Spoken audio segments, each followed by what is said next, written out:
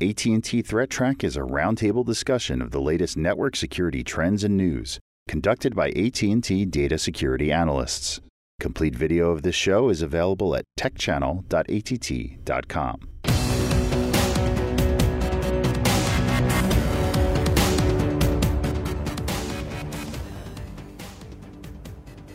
Hello, welcome to AT&T Threat Track for October 13th, 2015.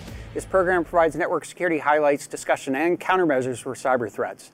Today we're joined by John Markley online. Welcome, John. Thank you. I'm glad to be here. It's good to have you. And you know, for folks that aren't perhaps already familiar, John Markley works on our mobility team in terms of security, and I think you'll be talking a little bit about some activities related to protecting iOS platforms. So we have John Hogaboom here. The other John. Yes. Besides John Markley, I'm the other John. Yes, we do have the other John. And Matt Kaiser, welcome. Hey, Ryan, how's it going? It's going well, thanks. And I'm Brian Rexroad. And I guess, first of all, what we would like to do is highlight that this is October 2015 here, is National Cybersecurity Awareness Month.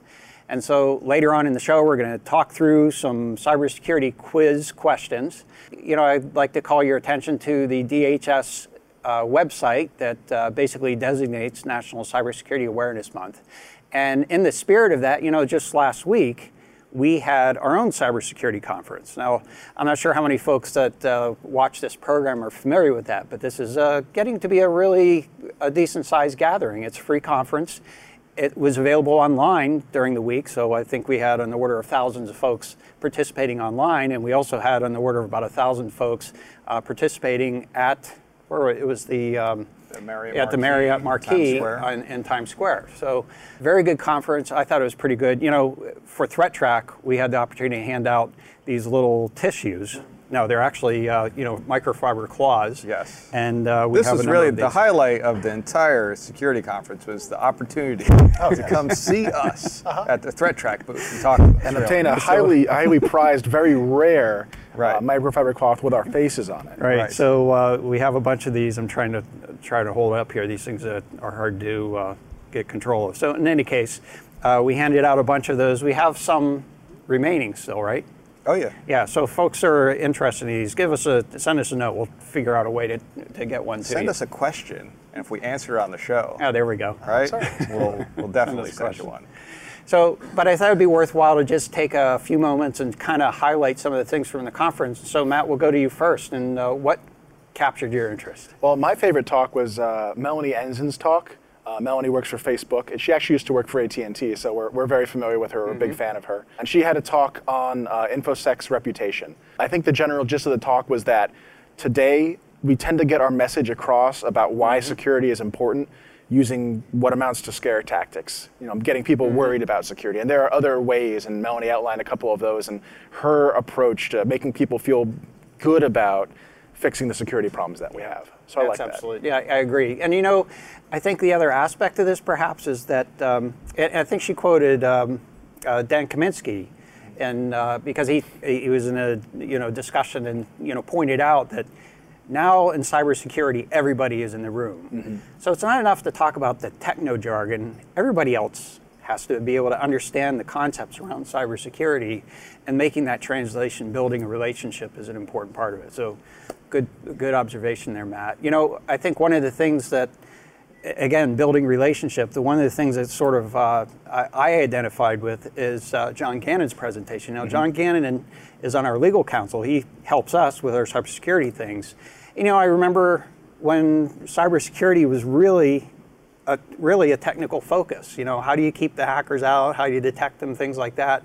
But now there are more significant legal ramifications, responsibilities to uphold protection of information. And so he was talking about how to build that relationship between your legal counsel and the security practitioners. And you find this?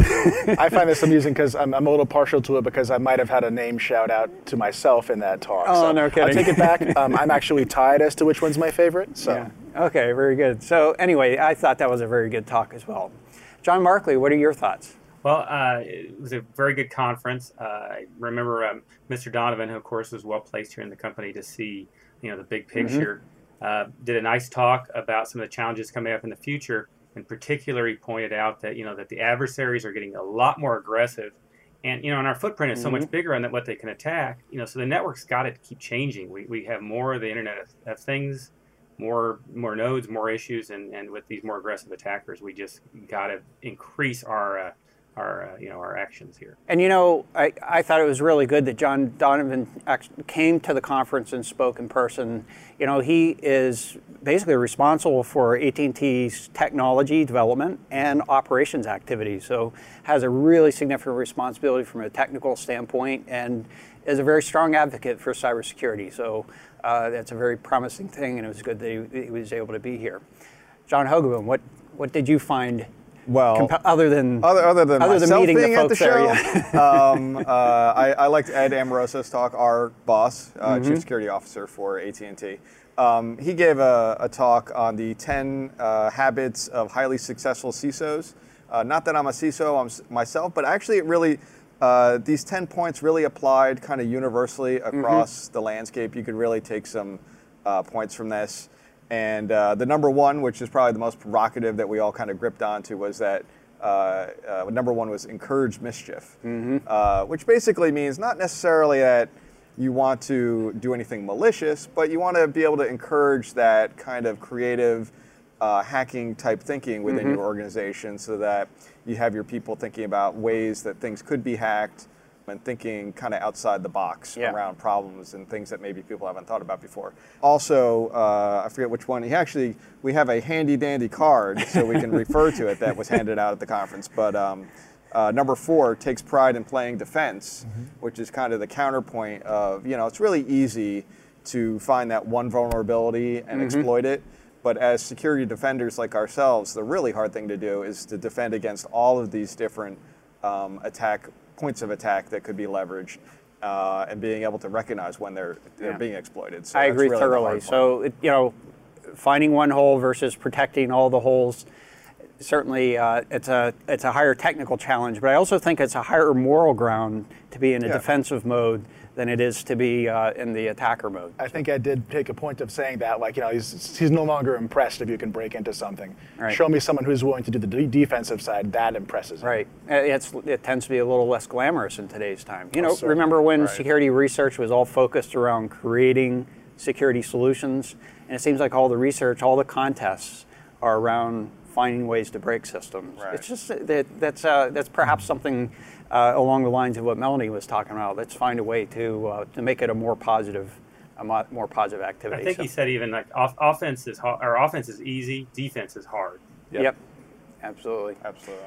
So anyway, if you didn't get an opportunity to check the AT&T Cybersecurity Conference out when it was online, or when it was, actually visiting the program, the videos will be posted. I don't actually have a time when they're going to be posted, but there will be video program posted. I think you still have to register for the conference to get access to the video, but I think it's certainly well worth your time to take a look at that.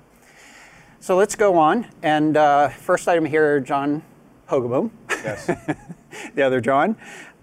So first of all, we want to pay attention to what we're doing in social media, and I think you have a good example why. Right. So, and we've talked about this type of thing before. So this particular one, actually we might have even talked about this case before, because this is not necessarily a new thing. However, SecureWorks, they put out a new article that kind of goes into some pretty good depth on this actor set.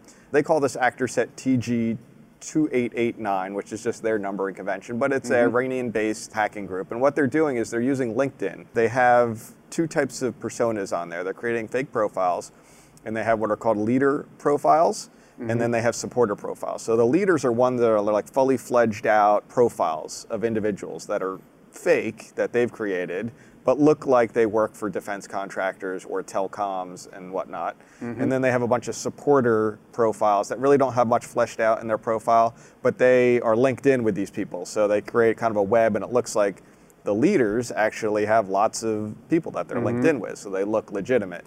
So they're using these, they believe, or from their research, and this actually was reported by Eyesight Partners, I want to say back in 2014 somewhere. Yep. But this is an ongoing campaign. There's a little bit more detail provided in this report than I think Eyesight might have provided initially. But in any event, they're targeting LinkedIn users, and they can kind of see by who's actually linked in with these leader profiles that are not supporters. They're like real people who's been targeted here. So about a quarter of them are in the telecommunications vertical. A lot of those are Middle East and North African mobile telephony providers. So it's kind of focused on that part of the world in terms of who's being targeted. There's also a smaller amount of those that are Middle East and South Asian government and defense organizations. So the other interesting corollary here is that they're pretty sure this actor set is also related to Operation Cleaver, which I think we talked about earlier in the year. Operation Cleaver was also an Iranian-based campaign using, and it was reported by Cylance, is the reporter of that one who wrote that report up. They used kind of a fake resume application program that was really like a Trojanized piece of malware in order to recruit victims and whatnot. And the reason they're able to kind of link that up is because the domain names used in the Cylance one, I have 3 various companies like Northrop Grumman, Teledyne, I think, and there was another one in there that I can't remember the name of.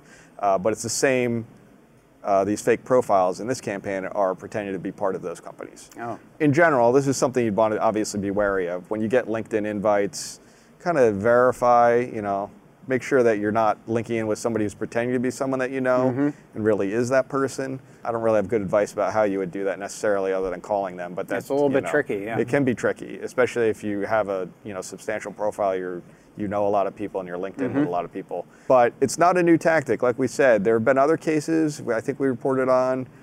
There was one where somebody had done they'd done an experiment as a pen test, right, against a defense contractor where they had a attractive woman that pretended to be part of the company, and everybody in the company linked in with her or accepted her invite, and then they actually were able to get a laptop by social engineering people within the company, their IT personnel. In any event, and also there have been recent cases that we discussed where targeted attackers are looking at the job postings at various companies, and then they'll send weaponized resumes in, a Trojanized doc file that has someone's resume, but really drops a piece of malware on the machine. So, the HR department or whatever in your organization might get these resumes, and one of them might be a Trojanized thing like that. Who would have thought the HR department is one that really is perhaps the most exposed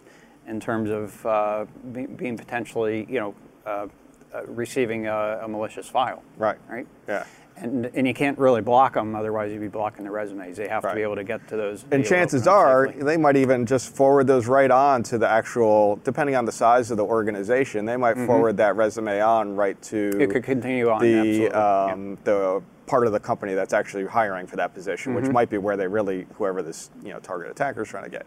So things to be really wary of and careful about as you're doing these social interaction type engagements out on the internet. All right, very good. Okay. Interesting story. So Matt, let's go to you. And we're frequently talking about denial of service attacks, but we haven't really talked about the subtleties of one mitigation service versus another, and how they might some might have advantages over others. So tell us what you found. So there's a new tool out, and it's also accompanied by a research paper. The tool is called CloudPiercer, and it's a really fascinating tool from my perspective. I read the paper last night as sort of my evening reading, and I was hooked. But the whole idea is that in order to do cloud-based security, which includes things like DDoS defense and other types of man-in-the-middle for good, some cloud-based providers will use things like DNS in order to mask the IP address of what they call the origin server. Right. So you hire the company, you reconfigure your DNS to point to their servers so they can perform DDoS scrubbing, WAF, other services like that, and then it gets routed back to you. The problem is that it doesn't always completely hide the original IP address, that origin IP, and CloudPiercer is a tool that uses a couple different techniques in order to try and find that origin IP address. And some of these are pretty interesting. IP history is a big one. So if you've just changed your IP address, There are services out there that will have passive DNS, and they'll Right. say this domain resolved to this IP address at this point in time. If that data is still out there, people can take a look and say, well, that's the old IP address. That may still be your server, and if it is, you're in trouble. So actually, some of these cloud service providers will ask you to change your IP address once you've signed up with them, so that's no longer possible. Things like subdomains, so if your mail server is the same as your primary server, is the same as some other service, something.yourdomain.com, Right. people can infer either the actual server or the IP range that your servers reside in, and from there can try and find out where your actual origin server is. So if I understand correctly, the thing you'd be concerned about here is whereas the mitigation service is basically protecting what goes to the domain name. If somebody goes and attacks the origin server IP address, It's all for naught. then it's all for naught. Exactly. It could be So, bypassed. so they list out a bunch of different techniques. I found each one of them pretty interesting, and they've got a tool that you can sign up for. You have to sort of prove that you own the site. But from there, they'll show you, where the leaks are that might point to your actual origin server getting attacked. Now, they're using DNS in these cases, and that's where the weak link kind of is. I believe that if you're using BGP, some of these go away because you don't have that DNS history or things like that. So if you're using like a cloud-based DDoS defense service, you might want to look to one that has BGP. It doesn't completely take care of all these problems, but it at least solves some of them. Yep, absolutely. All right, very good. That's a I guess characteristic you want to look for in your mitigation service. That is, do they have the full repertoire of capabilities in terms of being able to redirect based on DNS? Sometimes I think that may be what you really want to do, or are there mechanisms for actually doing routing, which is sort of more ingrained in the infrastructure of the internet and much more difficult to bypass. So there are definitely trade-offs, but we know that attackers have been using techniques similar to these. Some booters will advertise that they have a Cloudflare bypass or any of the other provider bypass as part of their service. So it's definitely being done. It's not just research at this point. It's for real. Right. Okay. Very good. Well, thank you. John Markley, let's go to you. We'll talk. Let's talk a little bit about what Apple's been doing here and how that, I guess, the good and bad of it. Yeah. So really, what the story is, and it was iMore probably is the ultimate source of this. What they reported upon is that Apple had removed some of the ad blocker programs off the App Store. If you're not familiar with the ad blocker, that was actually a fairly new feature coming out with iOS 9 that let you install things on your your Apple iOS devices to block certain content. And there's a lot of discussion about that speeds you up, right? Because if you remove the ads, maybe you go a little faster. So people have jumped on this technology, and so the issue here was that Apple has ended up removing some of these. And so what I really wanted to talk about is not necessarily what they did to the apps that they removed, but why. And it's all based on what they call root certificate. On a normal phone, you go to a website, you have both, and there's two streams here. One is the browser. It'll go connect to the server on the internet, and the other one's in your app. And they don't necessarily use the same engine to do that, but with normal connectivity, nothing really blocks it. So when you put an ad blocker on, it actually stops some traffic. So it looks at some algorithms, possibly a blacklist, and it'll block some of that traffic. Whereas they're still having the content that's necessarily the browser or the in-app. It's still going to get through. The key here that's probably a little tricky is that the bottom green arrow is designated the in-app connectivity. And when you look at in-app connectivity, there's not a lot of these ad blockers that block stuff that comes from within an app. So if you have an app that actually goes out to surf the internet and gets an ad, it's not going to get blocked by many of the ad blocker programs that are out there. Well, in fact, that's one of the security features of the platform. That is, you want to keep apps separated from each other unless the permissions are granted to be able to grant access across apps. And I think there are some limitations in the controls that are available to you. But forgive the interruption. No, you're absolutely right. And the key here is that there's some concern though that some of these apps could deliver you ads that you don't want to get. And so people are complaining that hey, my ad blocker is not blocking an app. I'm playing a game or I'm doing something. I'm still getting ads. So what has happened is on the next slide. What I want to show is one of the technologies that somebody chose to solve this with both apps and browsers. Is they redirect you to a third party. So basically a proxy or a vetting process, and they do that by installing a root certificate on the device. And so what that means is that when your device needs to go verify that the connectivity is valid, it sends it to this third party, which is the cloud in the middle. And it'll say, okay, if I'm going to a bad site, based upon that third party, I'll stop it. If it's going to a good site, it'll go through. And because this is a root certificate, it applies across the device unilaterally. The challenge here, and it's kind of the scary part, and this is why Apple chose to say, let's relook at this technology, is you are having this third party vet all your traffic. And if they were to be compromised or have a problem on their site, all of a sudden, you don't have this, this protection that just having a normal default or normal vetted root certificate would have, for normal connectivity. So that's where Apple's kind of gone back and said, let's remove these apps, let's relook at this technology and maybe come up with a better way if you still choose to do this. Yep, it makes sense. I guess it all comes down to your little cloud in the middle about whether, first of all, you understand what they're doing, which I would venture to say that 99% of the folks that are using these things don't really have a clear understanding of what that little cloud is doing, that third-party provider, and what the implications might be if they had a problem. So I think that would be sort of the first item. Do they realize their bank transactions are going through that third party, and should they really trust them for that? So that's, I think, an aspect of this. And then obviously the second aspect of it is, how do you decide which ones you should trust or which one you shouldn't trust? Perhaps a little bit by implication, the fact that the app is in the App Store kind of is a little bit of an endorsement. And so I suspect that was sort of where Apple was coming in. We evaluate the integrity of apps, not necessarily a third-party provider, right? Or a cloud application. Okay.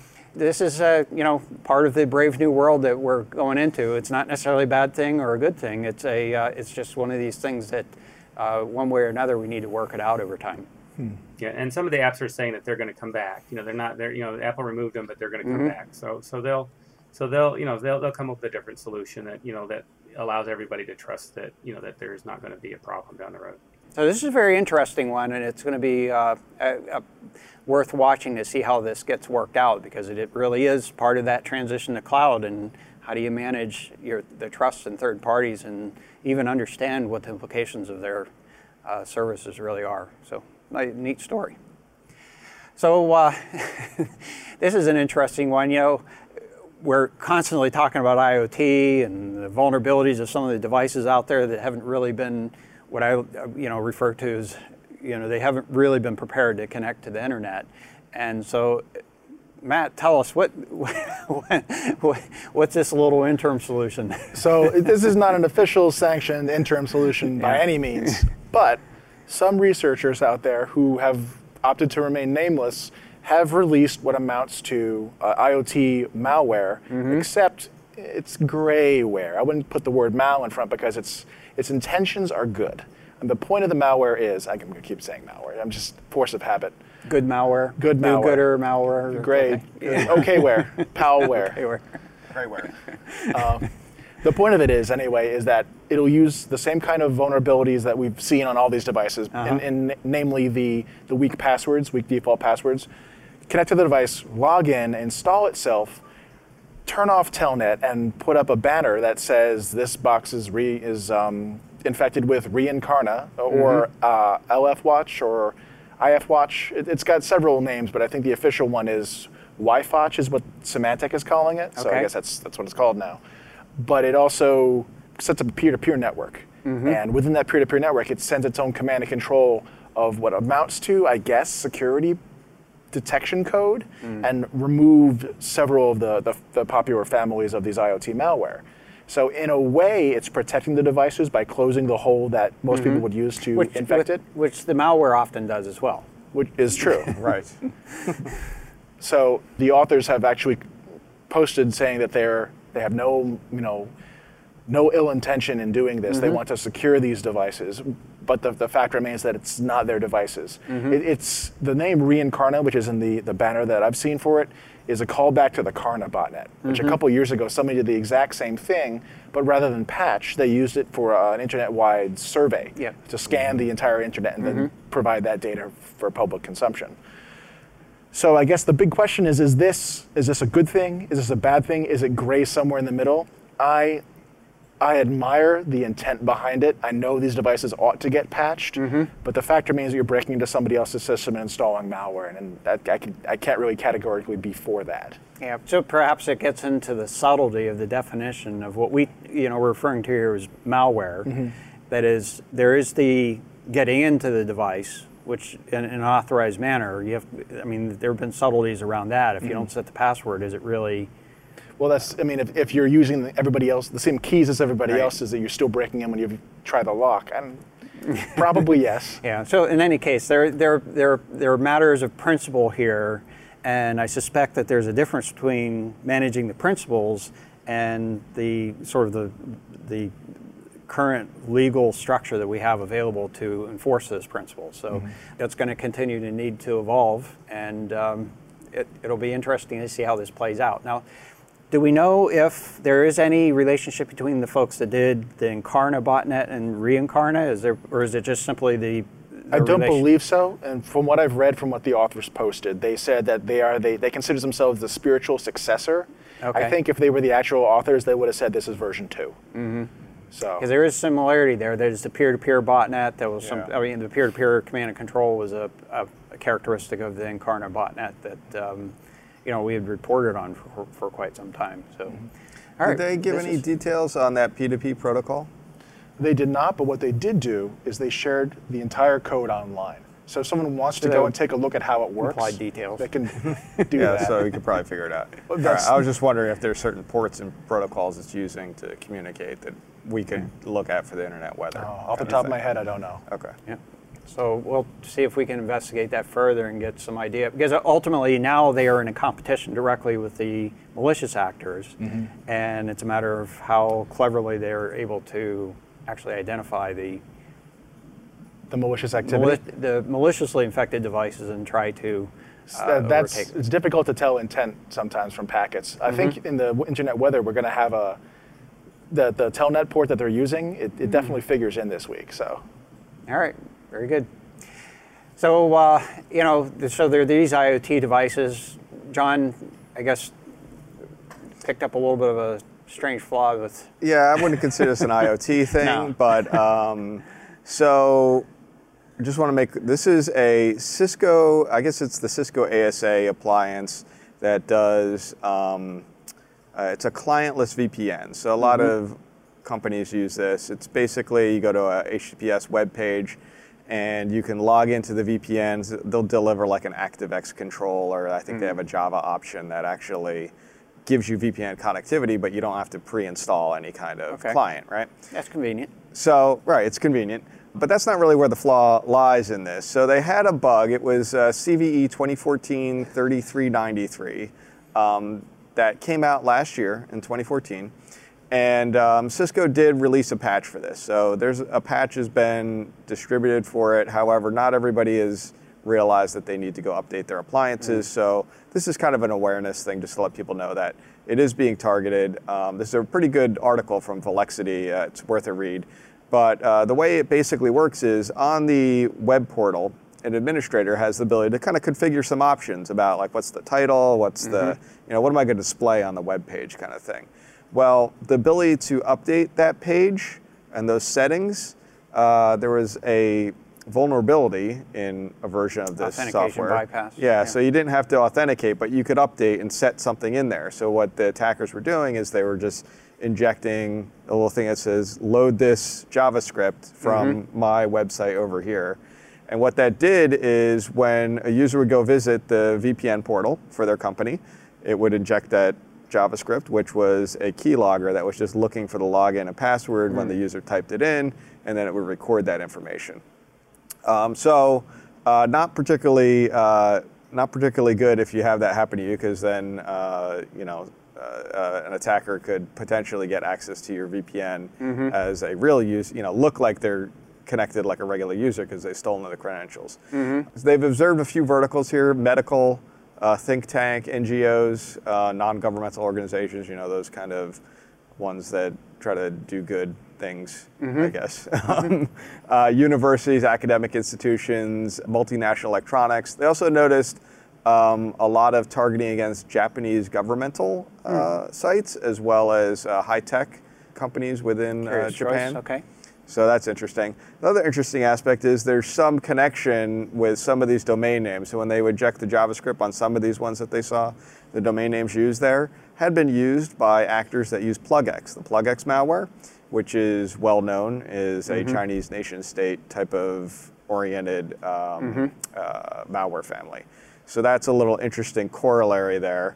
Another important factor is if you do have this and you're running an older version, you would want to check to see if you've been Trojanized with this injected JavaScript, because even if you upgrade, it won't remove that.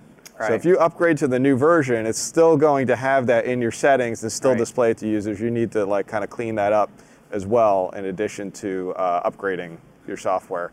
And then the other question that some people think, well, what about two-factor authentication? If I use two-factor, like a token, RSA token or whatnot, that should eliminate this problem, right? But the reality is no, because there's the opportunity to do session cookie hijacking. So they could just as easily, instead of grabbing login IDs and passwords, grab the session cookie that they delivered to you as an authenticated user, and then pretend that they're that person and connect through. It depends on the token usage, but possibly. But I think you would still get a cookie. Like if you logged in with your RSA token, you're going to get a cookie back from the Cisco ASA appliance. And me as a bad guy could go take your cookie and I could just pretend I'm you and pick up from that point forward. Also, you could just easily, if you're right there watching kind of real time, you could do token theft or reuse. Like I could just intercept and then come in as you. Did they say that the JavaScript that was found in the wild was actually doing token theft or session theft, or No. is it saying it's a possibility? That's a possibility, but I don't think they actually observed that. They mostly observed the login ID password type harvesting. Okay. okay. Something to be aware of if you, if you have that type of appliance, to go check out your enterprise. Well, make sure and to keep it up to date, there. because they do have that patch that's been patched for some time, right? So. Yes. Yep. Patch has been available for about a year, probably, I would say, but there's still some victims out there. Yeah, absolutely. So, I mean, as we've always said, we've talked a lot about in terms of mobile devices and your home computers, but servers and appliances need to be patched as well. Right. So, invariably, all software has flaws in it. It's a matter of when they come to light and whether they get exploited like this in a security sense. Right. And so we all sort of stub our toes along the way and need to be able to be able to fix that up. So I guess that was perhaps a little bit of a toe stub for Cisco, but perhaps you have a little bit of a victory here. Well, yes, Cisco actually has a pretty interesting victory here. So Cisco has a team, Talos, that does some pretty interesting stuff in terms of taking down bad guys on the internet and doing interesting research. It turns out that they actually took action with a provider called Limestone Networks in order to take down a significant portion of infrastructure around the Angler exploit kit. And they have a write-up on the Talos site, and it's really cool. I learned more about Angler than I'd ever known before. And actually, I think Talos learned more than anyone had previously known about Angler outside of the guys that were running it. Turns out that Angler, aside from being a regular exploit kit and delivering exploits, actually used proxy servers to pass people through to a single exploit server on the back end. So any of the servers that you may have directly communicated with if you were a victim were actually proxying the traffic back to a single exploit server. And there was also like a stats server and a master server behind that, and a number of these were all hosted on Limestone. Talos figured this out, contacted them, and worked together with them in order to effect a takedown. Apparently, I hope I'm quoting this right, 50% of the Angler exploit kit traffic was a single user of Angler on Limestone's networks that was responsible for $30 million worth of ransomware. So Angler was being used to deliver those ransomware kits, CryptoWall and TeslaCrypt, I want to say. Okay. So pretty interesting stuff. There's a lot of good details in the report as to the different URL patterns, how they changed over time. And I think it just score one for the good guys in general. Did they mention if there was any law enforcement interaction with this takedown effort, or was it just on their own? They did not mention in the article, so it's possible something was happening on the back end, but they didn't speak about it. Okay. What they did say, which I think was interesting, is Cisco's actually coming out with a new sort of service for, I think it's called Apsys, I just read about it today, where they do the same sort of, we come in and take a look at your data centers and figure out what's going on and try and help you clean up your act if you're a provider like Limestone. Oh, interesting. So that seems pretty fascinating. I don't know what maybe they've got the playbook from Limestone and they're just going to run it on anybody else they've got. But it sounds like a good idea. Yeah, we'll see how that plays out. You know, I think it's very positive that they're taking the initiative and doing this type of activity, because it is definitely good for the internet as a whole. And you know, perhaps you know, we don't really emphasize this, but figuring out exactly what's going on behind these malicious activities is really not a trivial activity. That is a significant analysis to be able to determine, you know, what's going on behind the scenes and be able to trace it back to the you know, the foundation infrastructure that supports this. If you take out all those proxies along the way, it really doesn't do anything for you if that foundation infrastructure is still in place. So Exactly. hopefully, you know, we'll see how resilient the fix here is, and hopefully it'll be.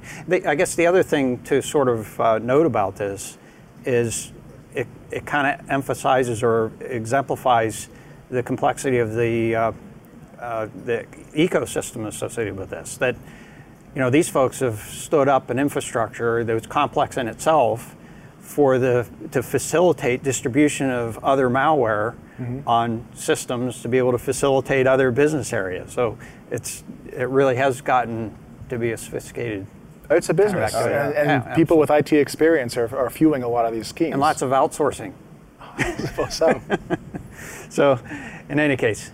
All right, so thank you for doing that, Matt. Now let's, John, why don't you walk us through, and I guess, again, in the spirit of the National Cybersecurity Month, walk us through some of these questions. Right. So what I've done is I guess I needed to wear like a quiz hat or something, you know, a wizard hat or something of some kind. But what I did is I put together about, you know, 5, you know, ranging from easy to, you know, to a little bit more difficult questions that just kind of for entertainment's sake, I guess, but also educational. So question number 1 here is the term internet, and it refers to A, the inner lining of a swimsuit, B, a computerized safe zone. John. Yeah. I got this one here. You know, you do? Okay. I had to chuckle when I saw the inner lining of a swimsuit. That's, you know, the internet. Right. The internet. Right. It's the internet. Right. Yeah, but if you have to spell it out. There's a T. I know what the actual. I'd like him to finish it, but I know what the answers are for each one. All right, go ahead, John. No, I was going to say, and actually, I did plagiarize a from some other source, so it's maybe extra points if anybody can name the source. Then, of course, C, a global connection to connected networks, or D, what happens to a volleyball that doesn't clear to the other side? Obviously, internet. Oh, that into the net, yeah. So what is it, guys? Well, it's not the internet. It's not into the net, and then B, a computerized safe zone might be the intranet, but it's not necessarily safe. I wish the internet was a safe zone. Yeah. So it's, I was thinking more like the like E, the danger zone, the computerized danger zone. the danger zone. All right. So I'm going to go with C. Final answer. Okay, C, final answer. I think we all agree on this Yeah, one. I think you got that one. I think these get harder as we go, though. They do, though there may be a little even more controversy down the road. Question 2, in computer security, the term CIA often refers to the A, Central Intelligence Agency, a B, a certified information accountant, C, confidentiality, integrity, and availability, or D, computer integrated attack, or another choice.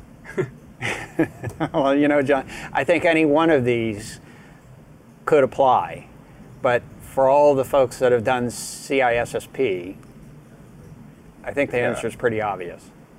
Option C again. Yep. It's Yes. obviously Although- I would think a lot of people like to think that the Central Intelligence Agency has something to do with computer security, but probably not the case. yeah, probably not the case. All right, so that's right. Good job. With C. Question 3. This one's a little tricky. How many devices does it take to be considered a botnet? A, 1, B, 2 or more, C, 100 or more, or D, thousands? Oh, geez. Well, on this one, John, I'm going to have to opt for E, but I'll let others do their input. I'm going to first. guess B, just by the think it's B? definition. Just That would by be the- my guess, would be because it- B. Yeah, there's something arbitrary about 100 or thousands, right? Although I think if you've got a botnet of 2, you shouldn't go around calling it a botnet. People will laugh at you. Right. People will laugh at you. You know, I think just by the notion of net being in the term, if you have a net, I think you have at least 3 points. Because otherwise, you know, think of a physical net. If you don't have at least 3 points, it's just a string. Well, then maybe B is wrong because you have to have a controller. Well, I'm going to say E. It has to be 3 or more. But I think in the what is spirit the of correct answer? 2 or more is probably a reasonable. Two or more is the correct answer. A lot of people might say A, but of course A1 would be a bot. It wouldn't be a network. So that's right. Yeah. So I think you hit it right on the head. You know, you can't just have 2 because unless one of the 2 is the controller. So yeah, it's B is probably the best answer. All right.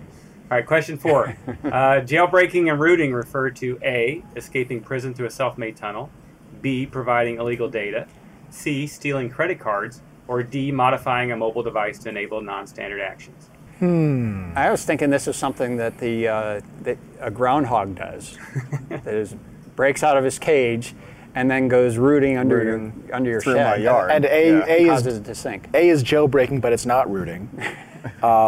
And B and C, I don't really think are related. It's probably D, but honestly, I think you'd have to put in something about gaining root access to the system itself. Non-standard could be, I don't know. It's a little bit too vague for me. I'd want to put something else in there. Yeah, you know, rooting actually it predates mobile devices, right?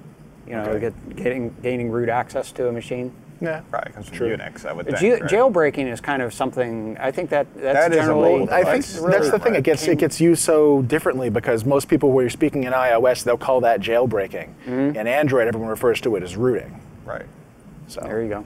But I think they're synonymous in this context, right? I think you're right. Yep. I think you got D. D sounds like the choice, and you guys are right. Okay, good job, gentlemen. All right. So question number 5, the last question, a little harder. Threw a little technical one in here. A primary difference between triple DES or 3DES, depending on how you want to refer to it, and AES is A, triple DES uses 64-bit blocks. AES uses 128-bit blocks. B, triple DES use 64-bit encryption keys. AES uses 32-bit encryption keys. C, triple DES is unbreakable. Or D, there is no difference. DES was the standard prior to AES, and that actually had a 56 or 64-bit key mode. In this particular case, triple DES is basically stringing together 3 DES encryptions in a row. So overlaid or whatever. if you do it properly, you'd use 3 different keys associated with that. So I would say 192-bit, but nevertheless, AES is the standard now. You could use, and I think it's probably accurate to say 64-bit blocks. Were you referring to the key there, John, or is it just the? You're referring to the.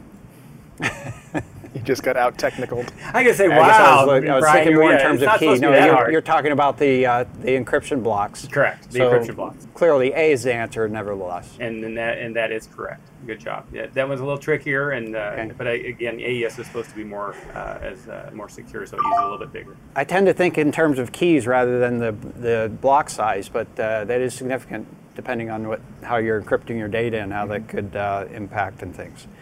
All right, so let's take a quick look at the internet weather here. And you know, first item here is scam probes on port 5060 TCP. You know, John, I had to actually consult with you on this.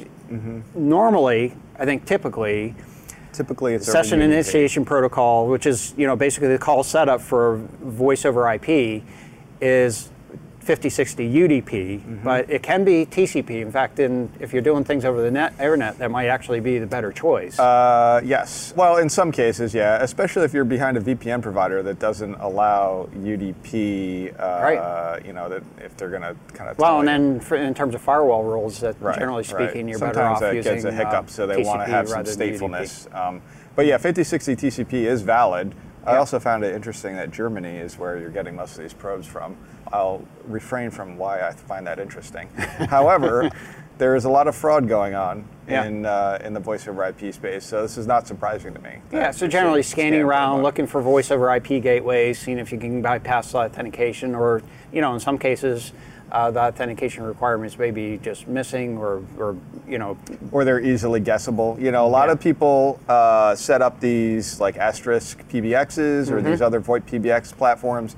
They might set up phone extensions, right? So I've got extension 110 and 101 or 111, but then they make the password for it something simple like 110 or 111 or 12345.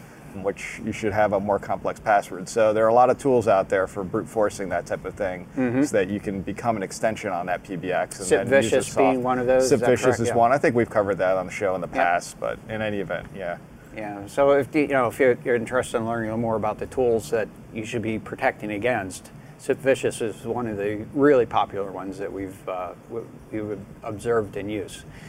Looking at the top 10 most probed ports, not very many surprises here. Port 23 way at the top. Perhaps some of that is associated with the botnet that you're referring to, the pseudo good, maybe not so malicious. But you would think that would be going away, right? Because if they come in and they apply their malware, right, this Reincarna one, it's not going to be scanning for Telnet anymore. They're still competing. Well, here's the thing. That's true. I guess they have to find the devices. That is one thing I did not mention during the article, is that this benevolent malware actually doesn't scan. They're doing their scanning from some other central point. The authors did mention that. So this is not worming its way out through the network. So ideally, we should see this. I lost my voice. We should see it go down the trend, right? Hopefully, if they. I don't know either, but and then if the users reboot I know we're really sidetracked, but if they reboot their routers, right, then that stuff's going to go away as well, and then it's vulnerable for somebody else to come back in. That's exactly where I was going, is that you have to continue scanning, because as soon as somebody goes through a power cycle, all that stuff's going to go away. They're going to be vulnerable again. You have to come back in and patch it again, right, from the beginning. So we're going to look at 23 a little bit closer in a moment here, followed by 1433 TCP. That's Microsoft SQL database. We'll look at that one a little more closely. 445 TCP, we're going to look at that one too. A couple of little interesting observations, nothing serious though. Followed by 22 TCP, that's SSH, port 80 TCP, and 443 TCP, obviously looking for the websites. 21 TCP, that's FTP. 3389, remote desktop protocol, and then 1900 UDP, that's simple service discovery protocol used in reflective denial of service attacks. Scan probes on port 23 TCP, that's Telnet, if you didn't already know. There are tens of thousands of sources. In fact, I think up around, we're going to take a little closer look at it. I think we're up around, on average, around 90,000 sources, maybe just short of that, on a given hour. So over the course of a day, it might be much greater than that. The most aggressive sources that we're seeing here are from China.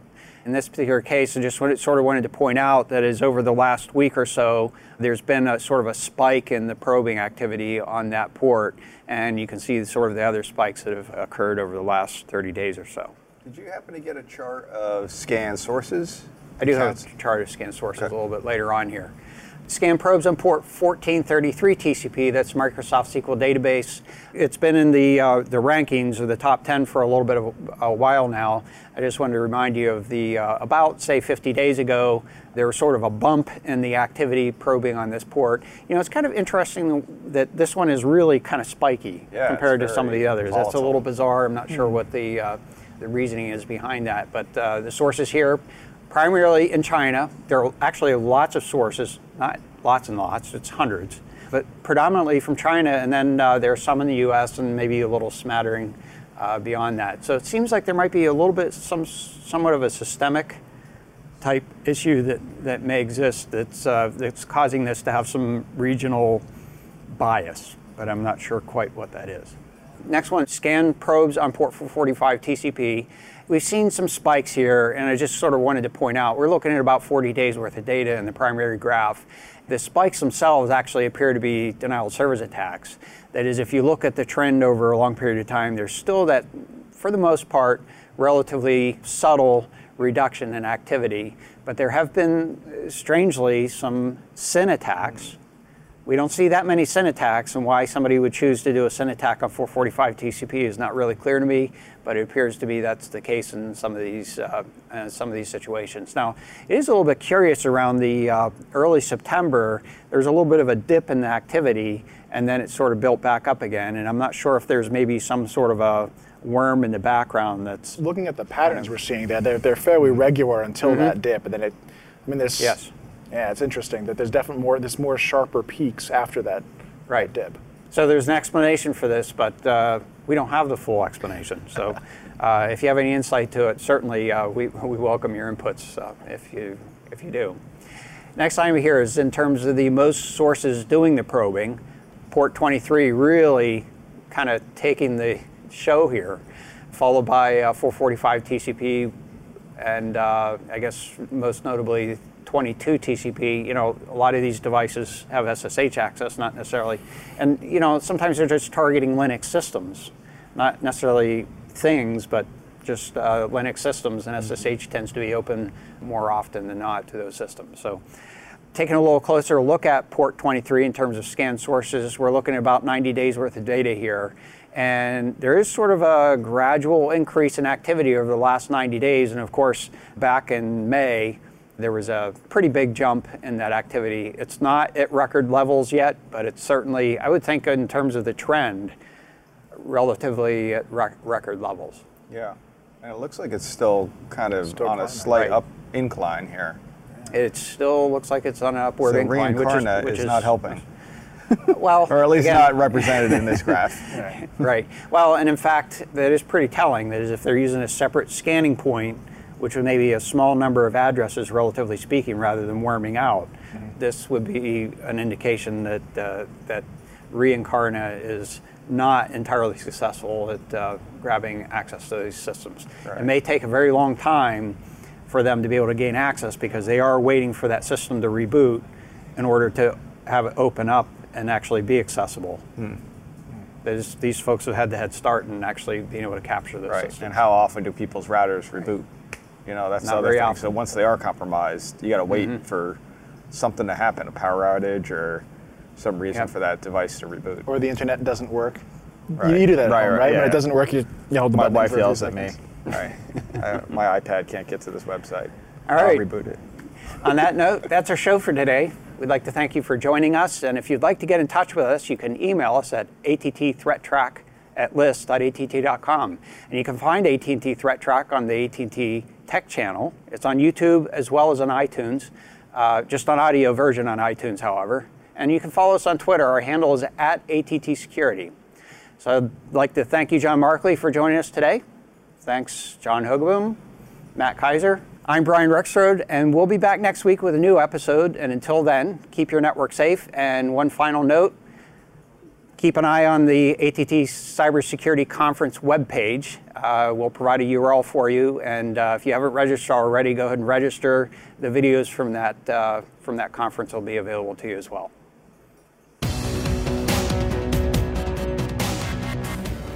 The views expressed on AT&T Threat Track are those of the participants and do not necessarily represent the views of AT&T or any other person or entity.